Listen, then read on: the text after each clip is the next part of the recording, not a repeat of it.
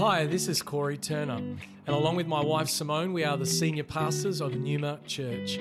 I wanted to thank you for listening to our podcast today. You're about to hear a message from one of our team that we pray builds your faith and empowers you to follow Jesus more closely. Enjoy the message.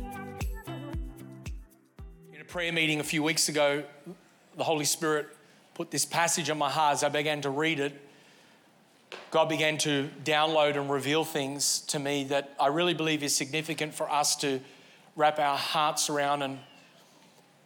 And for me, I'm just so hungry for fresh encounters with the Holy Spirit. I hope you are. Because when leaders get hungry, when believers get hungry for the things of God, when we draw near to God, when we call out to Him and search for Him with all of our hearts, the Bible says we will find Him. He will answer us. This isn't a vain pursuit. This isn't an empty pursuit. And so we're going to read about an encounter that Jacob had with God. And it says in verse 9, God appeared to Jacob again when he came from Paddan Aram and blessed him. God said to him, your name is Jacob. No longer shall your name be called Jacob, but Israel shall be your name. So he called his name Israel, and God said to him, I am God Almighty. Be fruitful and multiply. A nation and a company of nations shall come from you, and kings shall come from your own body. The land that I gave to Abraham and Isaac, I will give to you. And I will give the land to your offspring after you. Then God went up from him in the place where he had spoken with him. And Jacob set up a pillar in the place where he had spoken with him, a pillar of stone. He poured out a drink offering on it. He poured oil on it.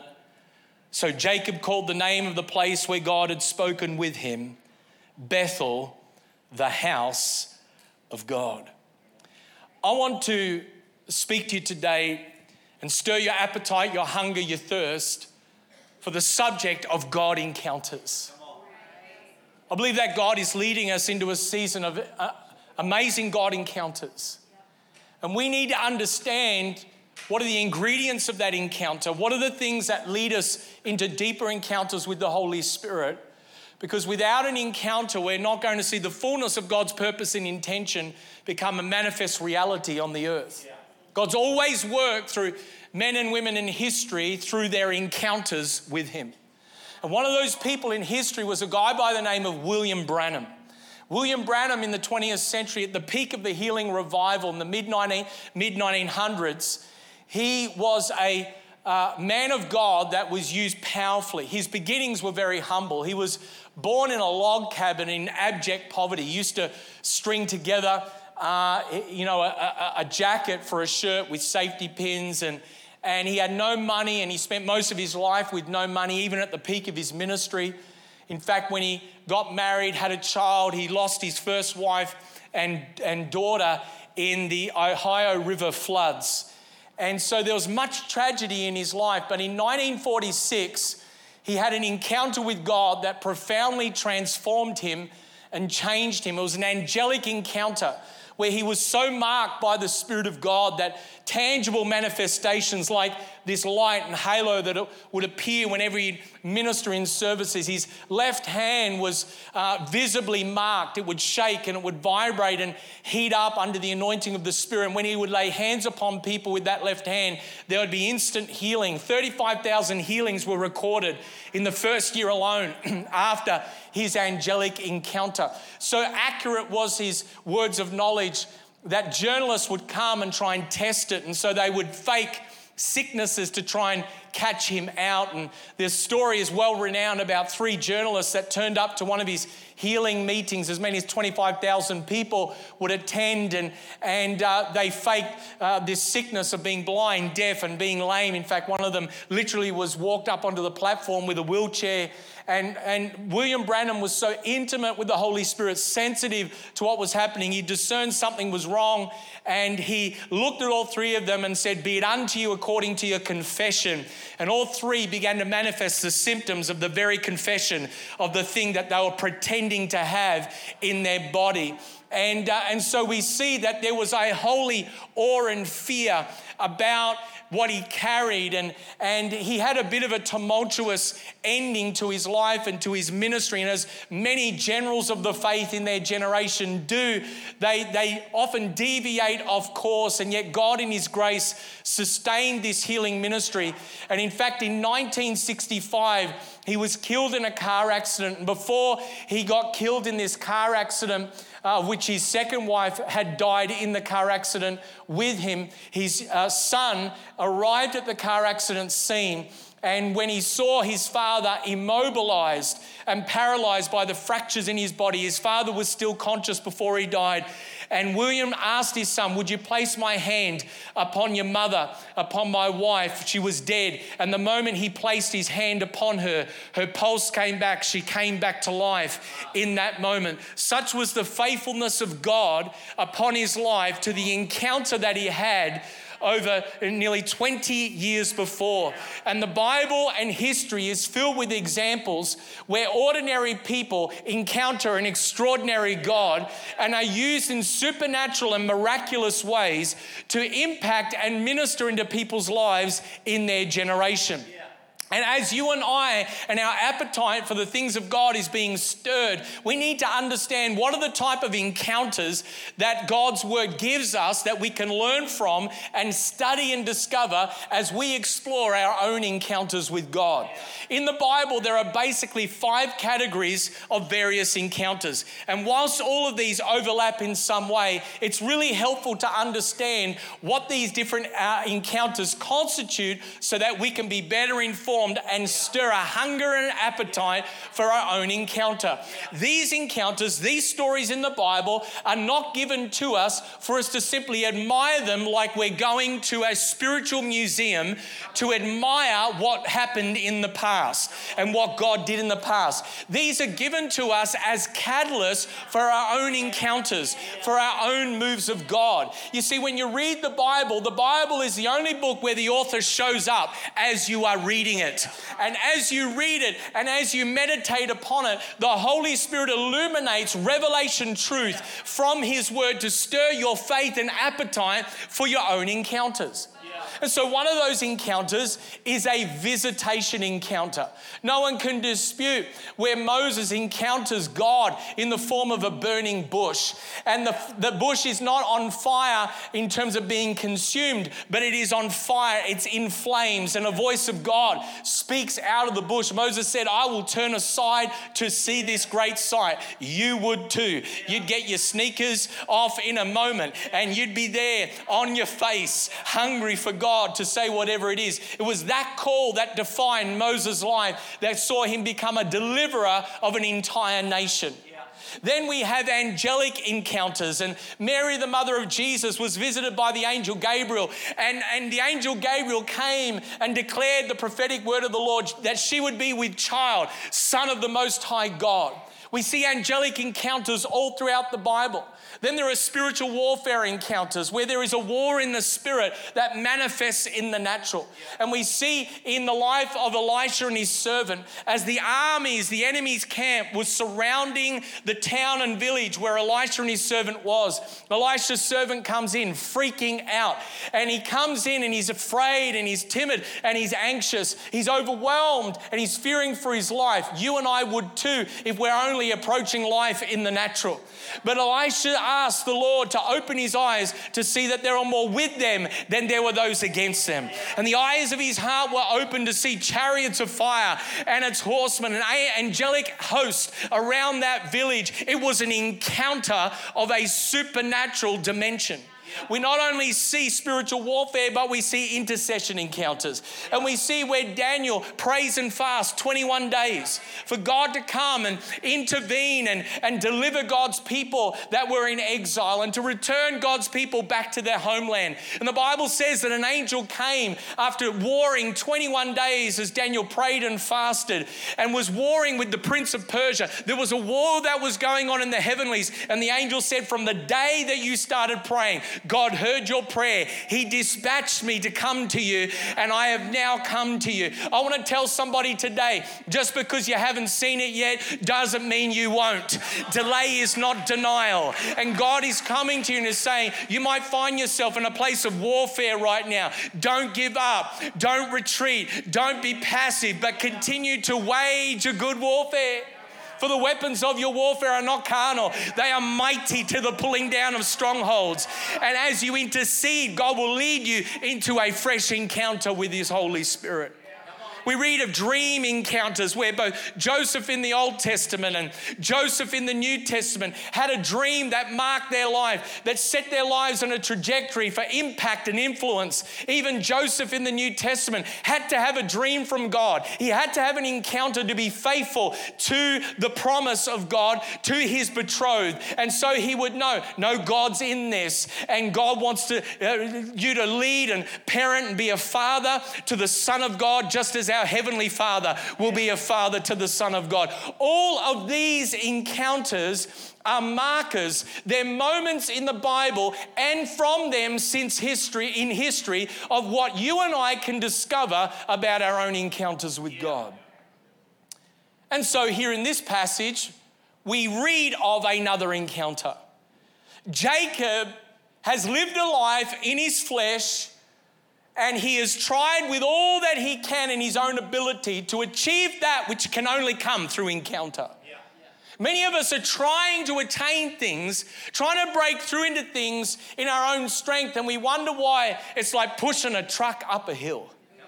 Does anyone ever feel like you're pushing a semi-trailer truck up a hill?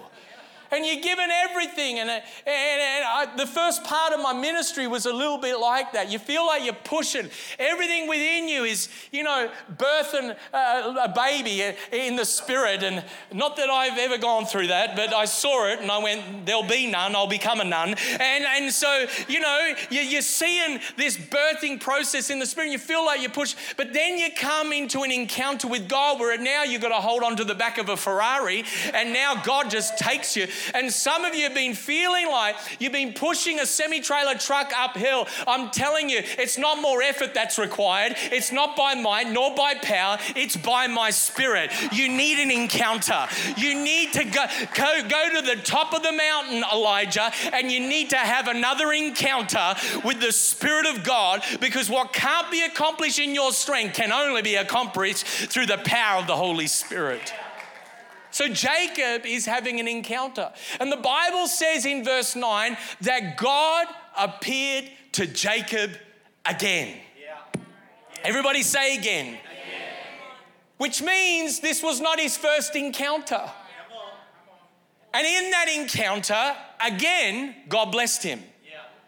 His first encounter was when he stepped foot in the promised land, and while he was asleep, he had a dream. Angels ascending, descending. He awoke and said, this is none other than the gate of heaven. This is a portal of God's presence and power. And he anointed and set up a pillar of stone, and he said to God, I'm going to give you tithes of everything that I have because of this encounter. Second encounter is where he wrestles with the angel of the Lord in the middle of the night, and he's marked with a limp from that day. The third encounter is what we read here, where God appears to him, literally, visibly, manifests from the immaterial to the material and blesses him. What do God encounters do? They actually impart blessing to your life. You see, Jacob is growing in his anointing. He's growing in his relationship with God. Many believers have one encounter and stop there. When you got saved and God turned your life around, God did not intend for that to be the penultimate, the ultimate experience of God in your life. Many believers are stuck in the doorway of salvation, of the mansion of relationship in the kingdom of heaven. And God says there's a new room for a new encounter, a new experience, a new move of my spirit that I want to do. Have you camped at your last encounter?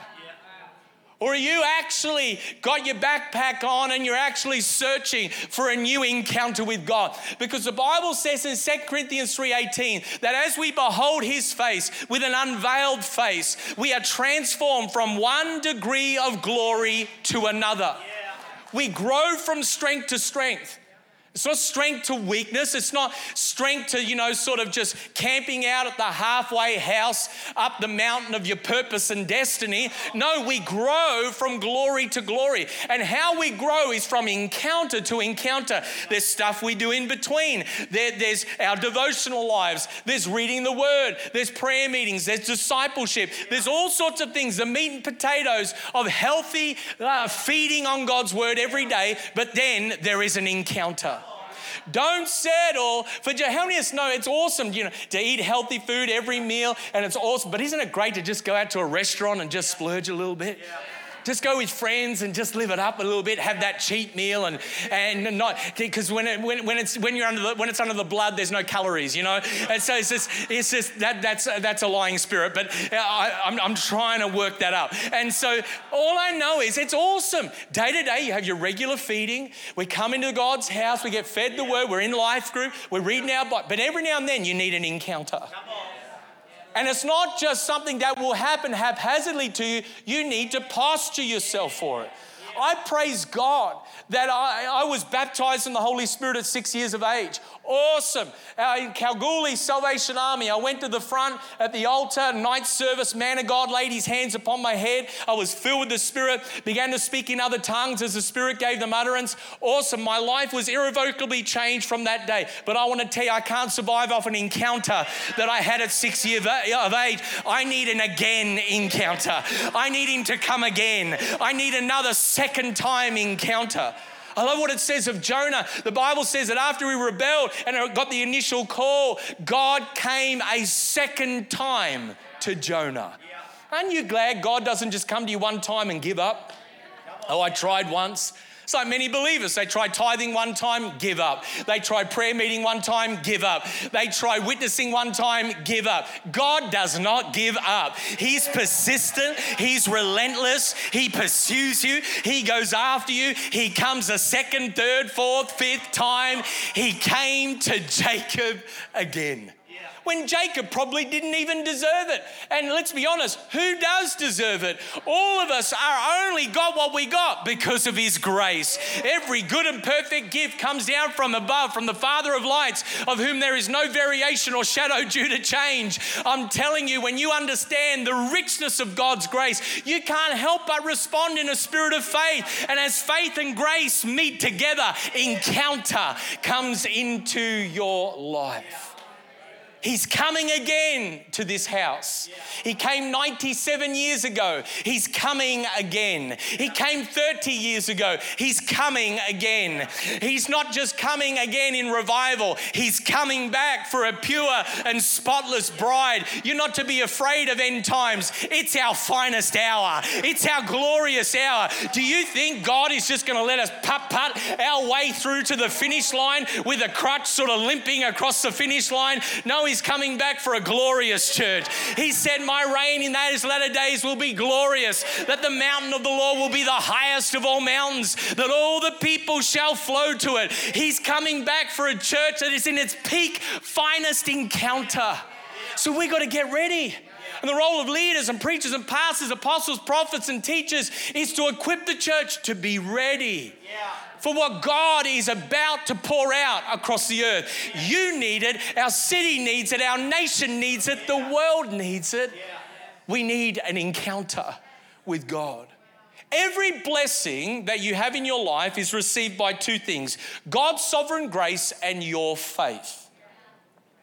Ephesians 1 speaks to all the blessings, all the promises that are given to us because we are sons and daughters of God. And if ever you feel discouraged or down, or even you feel great about yourself, just go to Ephesians 1. And every time it says you, speaking to the church in Ephesus, what you've received, what you have, just replace it with your name, because it's God's love letter to you. He's writing to you, he's speaking to you, and you'll be amazed and encouraged and built up with all the blessings that you have. There are some blessings you are given simply because you said yes to Jesus and he forgave you and now his Spirit lives in your heart. But there are blessings that will only come because you posture yourself to have an encounter with him. In fact, there is a correlation between the favor of God and the blessing of God on people's lives and their encounters. They don't deserve it. You can't explain it. They're not perfect. It's not about perfection. When the Bible says be perfect as I am perfect, not talking about perfection as we understand it, performance. He's talking about holiness, holistic sort of Christ-likeness.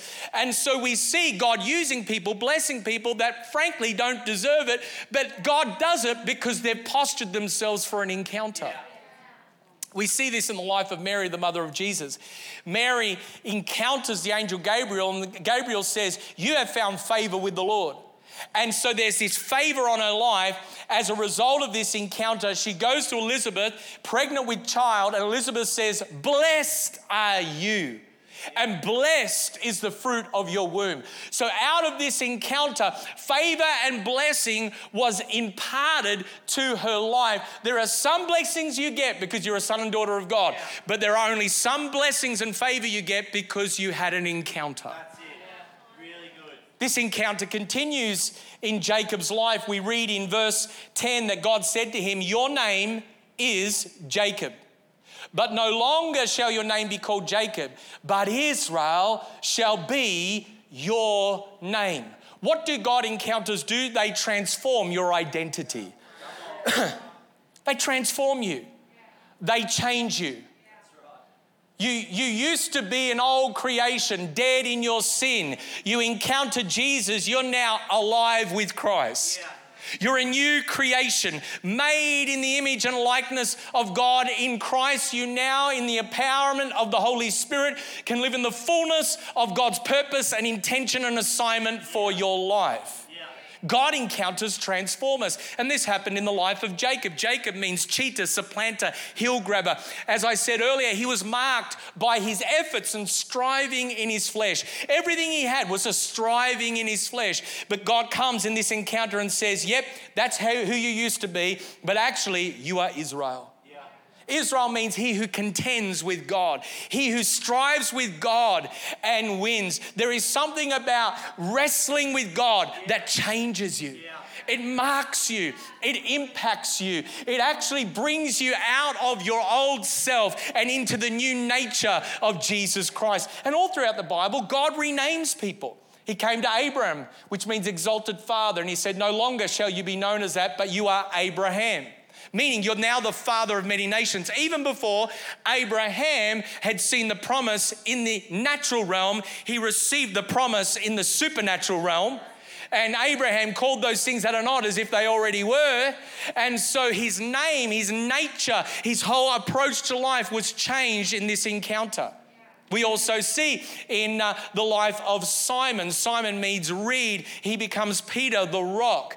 He had foot and mouth disease. He denied Christ. He was making all sorts of a mess. But on that day of Pentecost, the rock stood up and delivered a word as he stood on the foundation of the word. And his life, his ministry, under the anointing and unction of the Spirit, came into alignment with Jesus' call upon his life.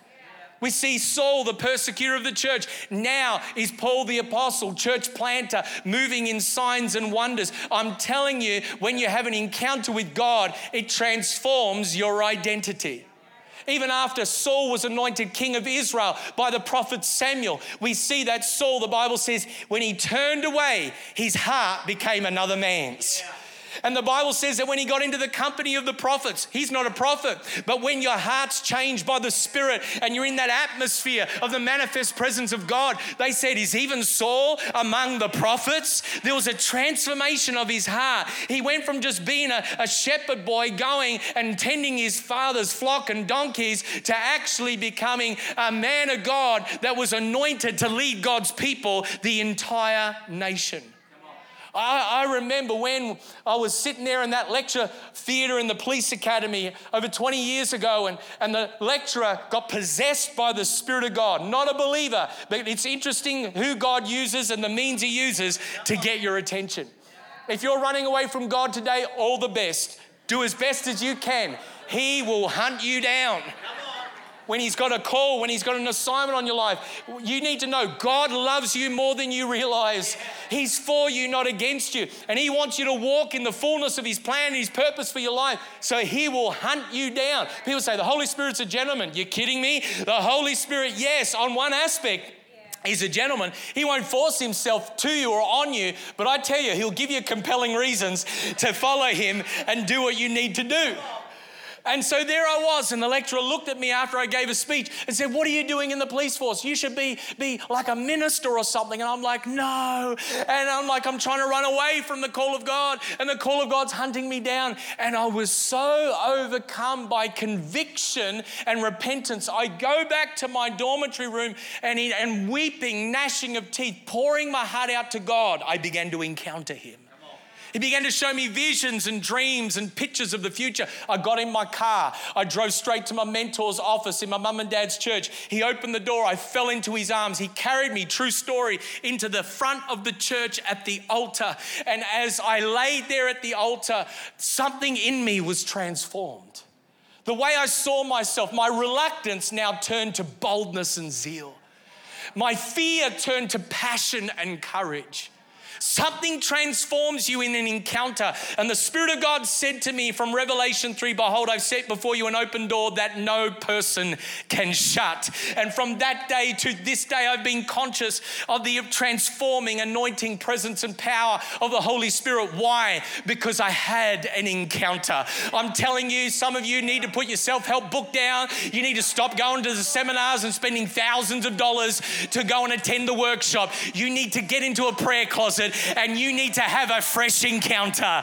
You need to have a fresh encounter. We go from glory to glory, from encounter to encounter. You see, it's in an encounter with God you get a glimpse of how God sees you. Before that encounter, you see yourself a certain way. People say things about you. You come to believe those lies that people have spoken over you. And the enemy tries to bind people up with all sorts of lies and chains of self-doubt and chains of all sorts of questioning. In fact, it's one of Satan's chief ultimate strategies. Nothing much has changed, and particularly he questions what God has said in your life. Does anyone remember the first time the enemy, Satan, the serpent, questioned, did God really say in Genesis 3? Did God really say? And the enemy's deception in this day and age, in this last days, will be, did God really call you? Did God really say that he would build his church? I mean, I think we need to change how this thing works, because it just doesn't seem to be working. And so many believers, leaders, and followers of Jesus are disillusioned. They're confused because they're listening to, did God really say? But I'm telling you, when you have an encounter with God, you come back to the original mandate, the original revelation, the original understanding of what it is that God has called you to do. And so for Gideon, as he's hiding out in the wine press, beating out the wheat, something that environment was not designed for, the Spirit of God, the angel of the Lord, is looking at him. When no one else is looking, the angel of the Lord is looking. His eyes run to and fro across the earth, looking to show himself strong on behalf of those whose hearts are loyal to him. He's looking, he's searching. When you think no one's looking, God is. He's wanting to see that you'll be the same person in private as you are in public, that you will carry a stewardship of the anointing of God's Spirit when no one is around as much as when all the spotlights are on you. If you will take care of the shadows, God will take care of the spotlight. But you've got to get hungry in that place of encounter, in that secret place. And Gideon is there, and he's doing something he was not designed to do. And God comes to him and says, you're a mighty man of valor. Rise up. I've called you to be a deliverer and a judge. And he's like, how can I? My clan, that's what you and I do. God calls us, he does stuff, and we begin to question because we listen to the lies of the enemy, and we begin to question the call of God upon my life. But you need to know today, God sees something in you you don't see in yourself. And it's only as you come into an encounter that you begin to see as he sees, that you're filled with the spirit of wisdom and revelation to know the hope to which you are called. And this is why we steward and value prophecy and a prophetic culture in the life of the church, because a healthy expression of prophecy actually catches a glimpse of your completed self in God and calls it into your present reality. And you be hearing someone prophesy over someone and go, I know all their issues, I know all their faults, and I get all judgy, and we're like, yeah, there's no way that's going to happen. Oh no, but you're not God. You can't see into their future. You can't see what God sees. And so there you are, and you're on the prayer line, and someone gets a word, or you receive a word, and you're like, there's just no way. The pastor's smoking crack today. There's no way. He's had bad pizza last night. It's not going to happen. But I'm telling you, God does nothing unless he reveals it to his servants, the prophets. And so when God prophesies, he's not looking at you according to just where you are or your sin or your prodigal nature. He's looking at you to where you're going. And he says, I see you mature in Christ. I see you generous. I see you witnessing. I see you moving in signs and wonders. And his prophetic word calls those things that are not as if they were. And his word compels you. It draws you into your future reality. Yeah. That's what God encounters do. They transform your identity. Not only that, but they multiply your fruitfulness. Yeah. The Bible says in verse 11 and 12, God said to him, I am God Almighty, El Shaddai. Be fruitful and multiply. A nation, a company of nations shall come from you. Kings shall come from your own body. The land that I gave to Abraham and Isaac, I will give to you. And I will give the land to your offspring after you. How does God introduce himself to Jacob? I am God Almighty. I am El Shaddai. It was the same term, the same name that God introduced himself to Jacob's grandfather. When Abraham is 99 years old, he hasn't yet conceived of, received the promised son, the promised child. But God comes and he says in his weakened, mature age state, I am El Shaddai. I am God Almighty. Jeremiah the prophet declared, is anything too hard for the Lord? Some of you are looking at your circumstances, you're looking at your life, you're looking at the promises of God that haven't become reality yet. And I'm telling you, the same El Shaddai that met with Jacob, that met with Abraham, that met with Isaac, is the same El Shaddai in this room today. It's the same El Shaddai every time you open up the Bible. It's the same El Shaddai when we sing praise and worship. It's the same God Almighty. And he is looking to show himself strong on your behalf. Stop living as if God is El Shadow of the past. He's El Shaddai. He wants to do something in your life today, but you've got to come into a glimpse and realize that your encounter isn't just for you, it's to multiply fruitfulness through you. And there was 4 promises in this encounter. Whenever you encounter God, he gives you promises. Gives you mandates, he gives you callings. You can't encounter God and just remain the same. Just like you can't get hit by a car or something and just go, oh, what was that? No one has revival and goes, oh, did something just happen? All right? When you have a revival, when you have an encounter with God, it marks you. Something changes and what was given to him. And see, so many of us, we look at the cost of following Jesus and the Bible says count the cost, and we need to. But we look at it and we go, oh, it's so costly. Oh, there's so much sacrifice. Listen, what you get in exchange can't compare. It pales in comparison to the cost. You know, we're talking about tithing and what does God say about money a few weeks ago. And, you know, people say, what, you mean God's after my tithe? And I said, oh, no, God's after much more than that. A tithe, he's after your whole life. And you say, well, that's a bit much. But in comparison to what you receive, I'm like, take it all, take it all, take it all. You just take all of it. Why? Because to have you over everything else is the greatest possession for all eternity. What did King David say? He said, take not your Holy Spirit from me. Remove not your spirit. Restore unto me. Because David understood something. You can take everything, but don't take your spirit. Don't take the greatest possession. The treasure, the chosen possession is him. And so in this encounter, we see that God gives promises. Firstly, he gives the promise of fruitfulness. He takes Jacob back to the original mandate. Be fruitful and multiply. Why is he repeating it again? Well, because Adam stuffed up. The original mandate was always God's plan A.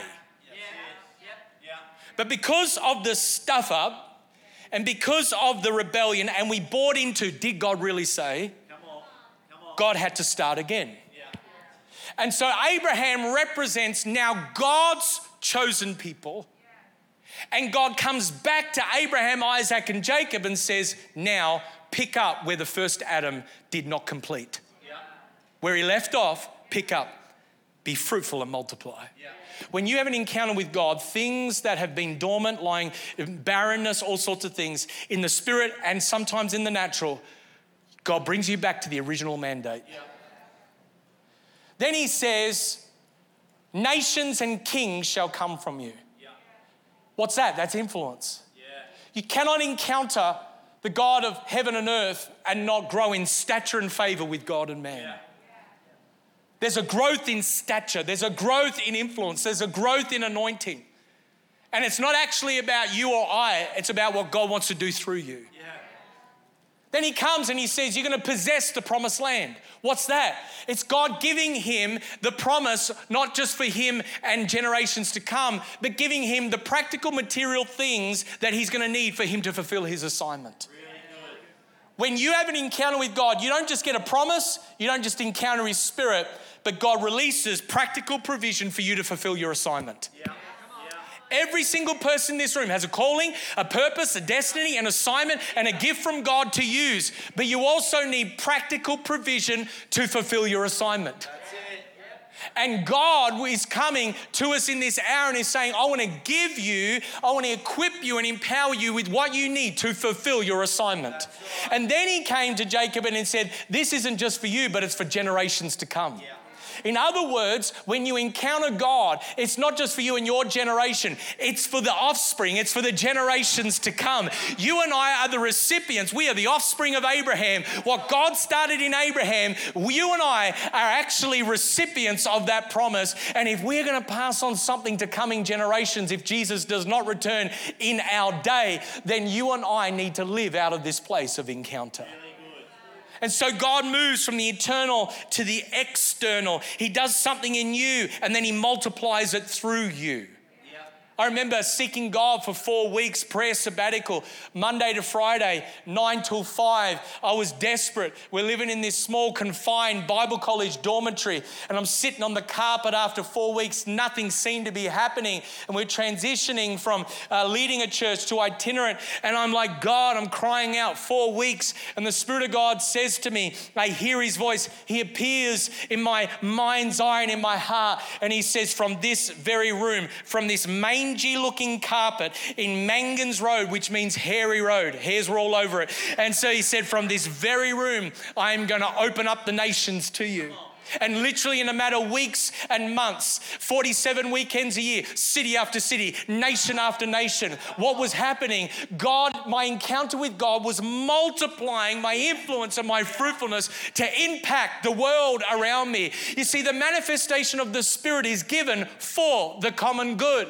It's not just so you and I can shake, rattle, and roll and just go through the motions and swing from the chandeliers, wave a flag and blow a shofar. It's so that you and I can make a difference in our generation and we can impact people's lives around us. Your encounter doesn't just impact you. It impacts people around about you. And then as God moves himself away from Jacob visibly, still with him spiritually, Jacob responds in worship. He responds in naming the very point and moment of his encounter. What do God encounters do? They permanently define our lives. Yeah. When you start naming things, defining things, you're marked. Yeah. Be it unto you according to what you declare, what you name. Names are important. That's it. He names it Bethel. He sets up a pillar of stone, something permanent. He pours oil, anointing on it. He offers up a drink offering. Something within him was provoked to worship because he'd been permanently marked. He'd had a dream, the gate of heaven. He had a limp now with the wrestling with God, and now he has the blessing. Now he's got it. It didn't come through his own strength. It came through an encounter. It defined, it marked his life. What is the appropriate response to every fresh revelation from heaven? It's called fresh consecration.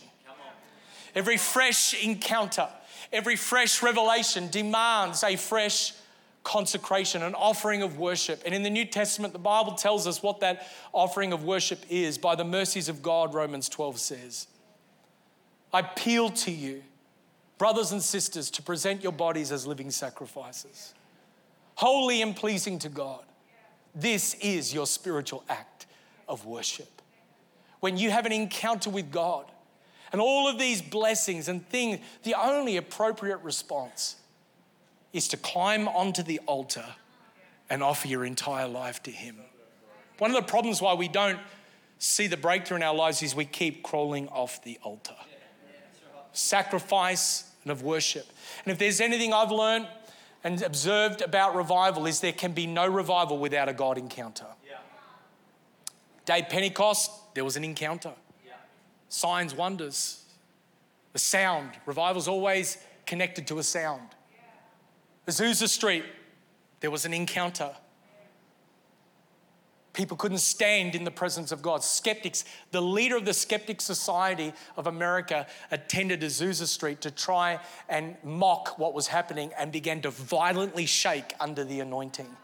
Fell out of his chair. You know it's anointed when you're sitting in a chair and you fall out. Fell out of his chair and got radically saved and began from that moment to move in signs and wonders in his ministry. You say, how do I get this encounter? Good question. Firstly, you've got to pray until something happens. Some of us read so many books on prayer. I'd encourage you to equip yourself, but at some point you're going to have to put the book down and start praying. That's right. So how do I encounter this holy, awesome presence? You worship while you wait. They that wait upon the Lord shall renew their strength. You worship while you wait. You pray until something happens. You worship while you wait. How else do you prepare yourself? You steward the measure of faith you already have. Really good. Romans 12 says to soberly assess. Think of yourself with sober judgment, each according to the measure of faith you have. So everyone in this room, if you're a believer, you've been given a measure of faith. It's not, kingdom's not fair. Some people get different measures of faith. But we're all on an equal playing field when it comes to what do you do with the measure you have. And whether you grow in faith all comes back to your stewardship. So don't worry about, Lord, I want a $100 burning bush encounter, but are you stewarding the 50-cent spark you have right now in your heart? Because as you steward that, it compounds. That's it. And then finally, how do you prepare yourself for a God encounter? You get under the spout where the glory comes out. That's an old saying that has very strong theological doctrinal roots. What am I talking about? You receive the impartation through the laying on of hands. Many times I've received, I was there, I haven't told anyone really about this, except just family and Kai, which is basically family. And I'm there at the back of Nations Conference and I go up to Pastor Tim Hall and I literally fall at his feet weeping. I say, lay your hands upon my head. And he puts his hands upon my head. It's like electricity just going through my body. I got under the spout where the glory came out. You see, when you're not on the altar and you get around people that are going deeper and further in God, you get insecure. Yeah, that's right. And you retreat and you get a spirit of jealousy. And you start to judge and criticize.